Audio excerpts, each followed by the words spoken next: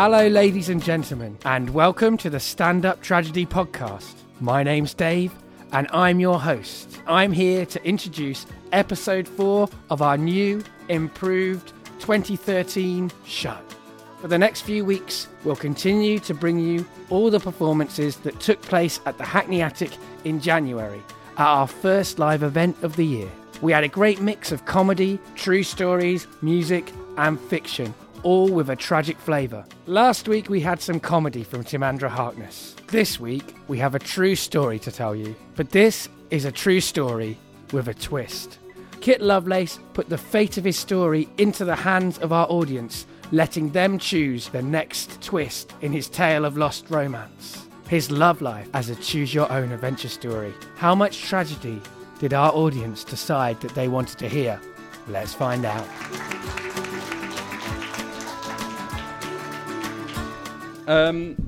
So, have people read Choose Your Own Adventure Stories before? Are you aware of the format? So, as Dave said, in 2011 rather, I did that for The Guardian.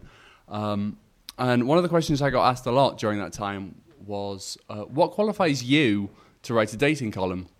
So I've written a book to sort of prove my point. It's about the 15 very celibate years of calamity that preceded the column. And I'd just like to test some of it out for you, if that's okay. This, I'm about to read, it's all true, and I'm going to put you in my shoes. So there will be a bit of audience participation in this. No one will be dragged up on stage. It's just a sort of a voting style thing. And I can't really see too well because of the lights. So if I could get someone at the back that's involved in the night, if Dave's there, if you can sort of do a count of hands and just sort of feedback to me what the answer is, and you'll decide the narrative path of tonight's story. So, without further ado, let's go. Chapter 90, Friday night. Oh, thank you. Lights are up. I can see. Chapter 90, Friday night. Plan number 1. For various reasons, a significant number of your extended family is going to be down in London this weekend. As they generally do whenever they venture to the capital, they have informally requested that both you and your sister join them for drinks and perhaps a light bite to eat on Friday evening. Your parents will be there, and because they're secretly terrified that you won't ever marry but don't wish to make that clear to you, they are desperate to meet Hayley, the girl you've been seeing. Of course, they haven't told you this directly. They've done as they always do when discussing delicate matters of the heart. They've used your sister as a conduit. She's been instructed to casually let it be known that should Hayley be free and should Hayley want to come along for drinks, then there will be plenty of space to accommodate her, should Hayley wish. Hayley, you're sure, would have no problem with this. In fact, she'd probably relish the chance to come and meet them. Similarly, you have no issue introducing Hayley to your parents. Your parents are wonderful, kind and loving people, and you're proud to show them off. You have no doubt that they would all be on their very best behaviour and that the three of them would get on famously. It's not just your parents that will be there, though. Also in attendance, there will be one aunt, one uncle, a selection of your many, many cousins, some older, some younger, and assorted other friends, partners and stragglers. It will fall to you to introduce Hayley to the vast majority, if not all of them, and they will all want to know one thing. All they'll want to know is how you and Hayley know each other. Having to describe the nature of your relationship, for the first time you will have no choice but to say the words that will make it all official. Hayley's my girlfriend. Plan number 2. It was rather difficult to say goodbye to Kate on Wednesday, surprisingly so, although you knew all along she was leaving the country, and indeed were very much glad of it at one point.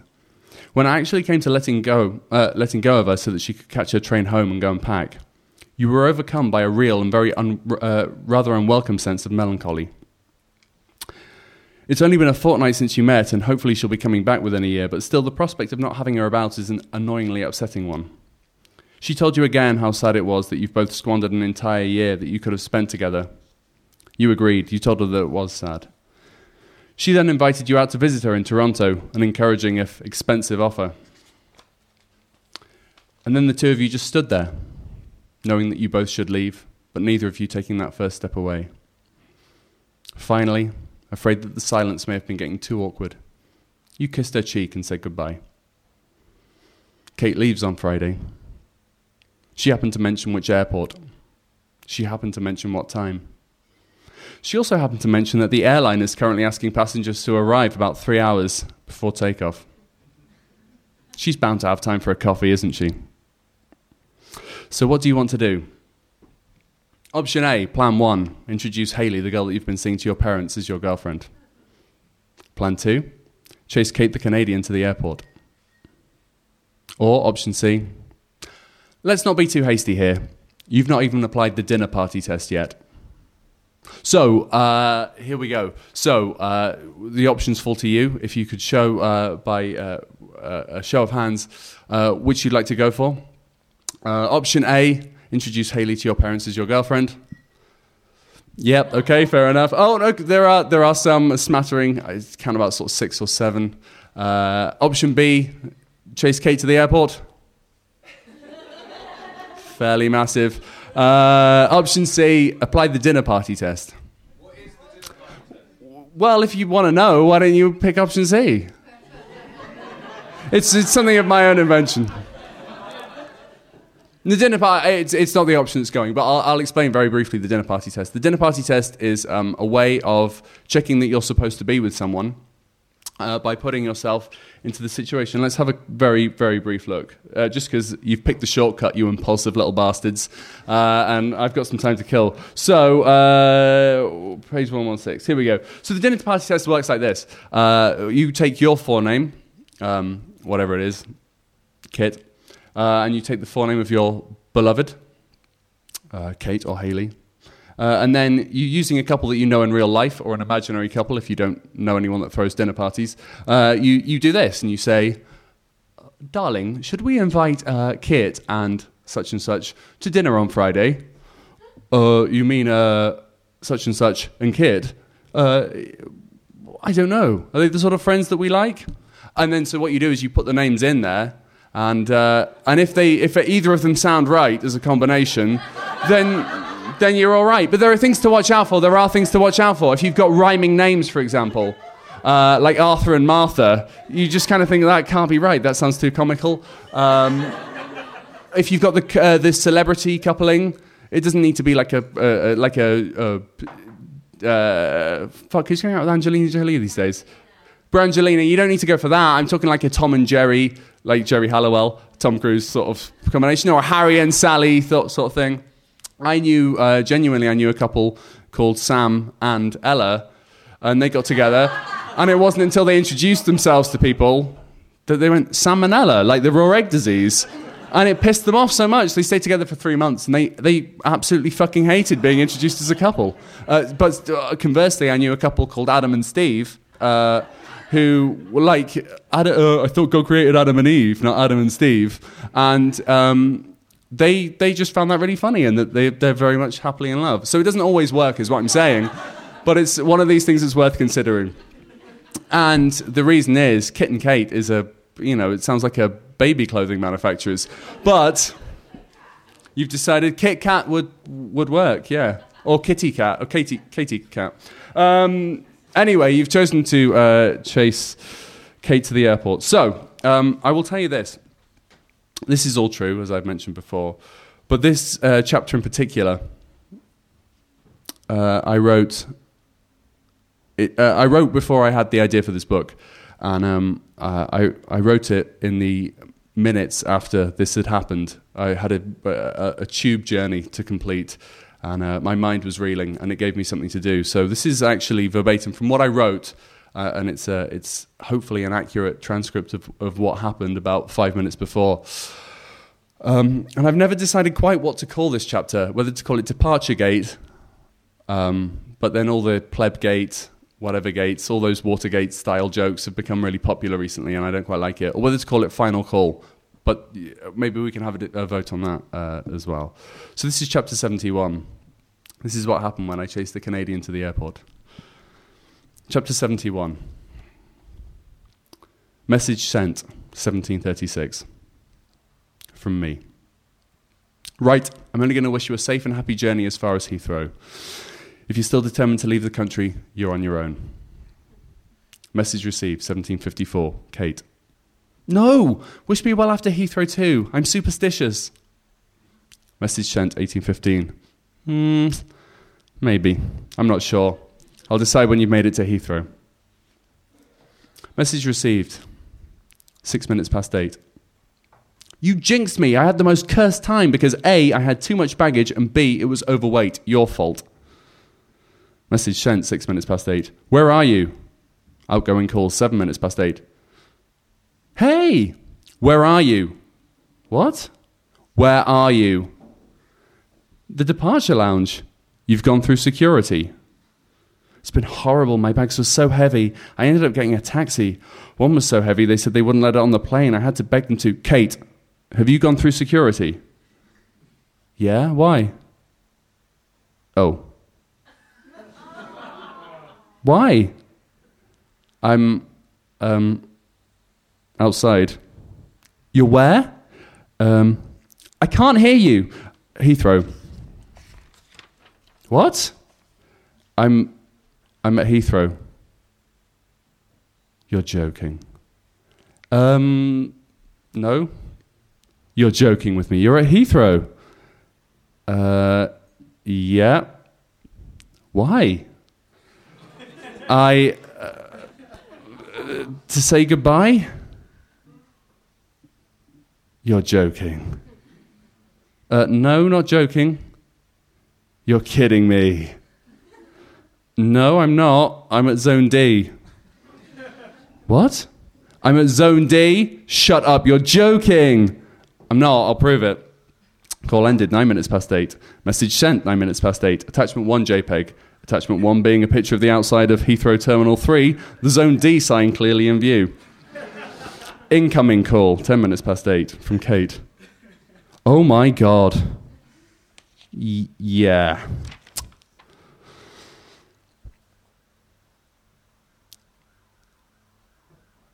You're there now? Well, yeah, here. Right now. Oh. Don't worry, I was just sort of... Well, I wasn't passing, but I was sort of on the Piccadilly line and saw Heathrow and thought I might... Oh, I don't know, I was waiting by the bit where people come out from the tube. I thought you'd come past. Oh my God, I feel terrible. Sorry, I shouldn't have mentioned it.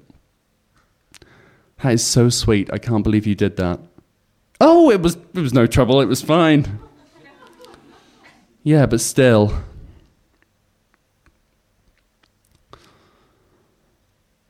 Look, I'd better go. There's no real sense in me hanging around here. Okay. This is a bit weird now, isn't it? Sorry, I shouldn't have said anything. I can't believe you came all the way down here just to see me. I feel awful. No, honestly, don't feel bad. You mustn't. That is the exact opposite reaction of what I was hoping to achieve. The point of this was it was supposed to be a nice surprise. Well, I'm going to head back now. Things to do. Okay, please stay in touch. I will, of course I will. Promise me. I promise. It would mean a lot. I will, but really I should go. Okay, well, bye, I guess. Yeah, I'll speak to you soon. Let me know you get back okay. I will. Safe flight. Thanks. Bye, Kate. Bye. Call ended, 12 minutes past 8. Message received, 20 minutes past 8. I don't know anyone else who would spend all day on the tube to come and say goodbye. You're so sweet, really. And with that, she is gone.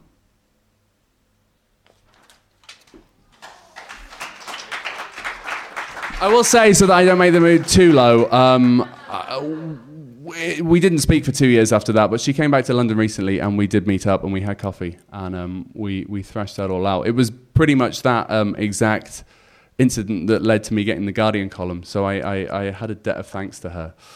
And I told her that, and she played dumb for a little while. She was saying, I don't understand how you chasing me to the airport could get you a column about your love life, your dating life. I don't really understand how the two marry up. So I told her. And she told me that I should have told her that I had a crush on her, that I didn't make it clear, that conversation left it hanging quite weirdly, and she thought I was angry at her. So I would tell you that if there are single people here, people that are in relationships, don't take this advice. But if you do have a crush on someone and you're not entirely sure it's clear, please do make it clear, because I think it's an important thing to do. People should be able to act with all the information they need at hand. But like I say, if you're in a relationship, don't rock the boat, because it's kind of tricky. Thank you very much, Dave.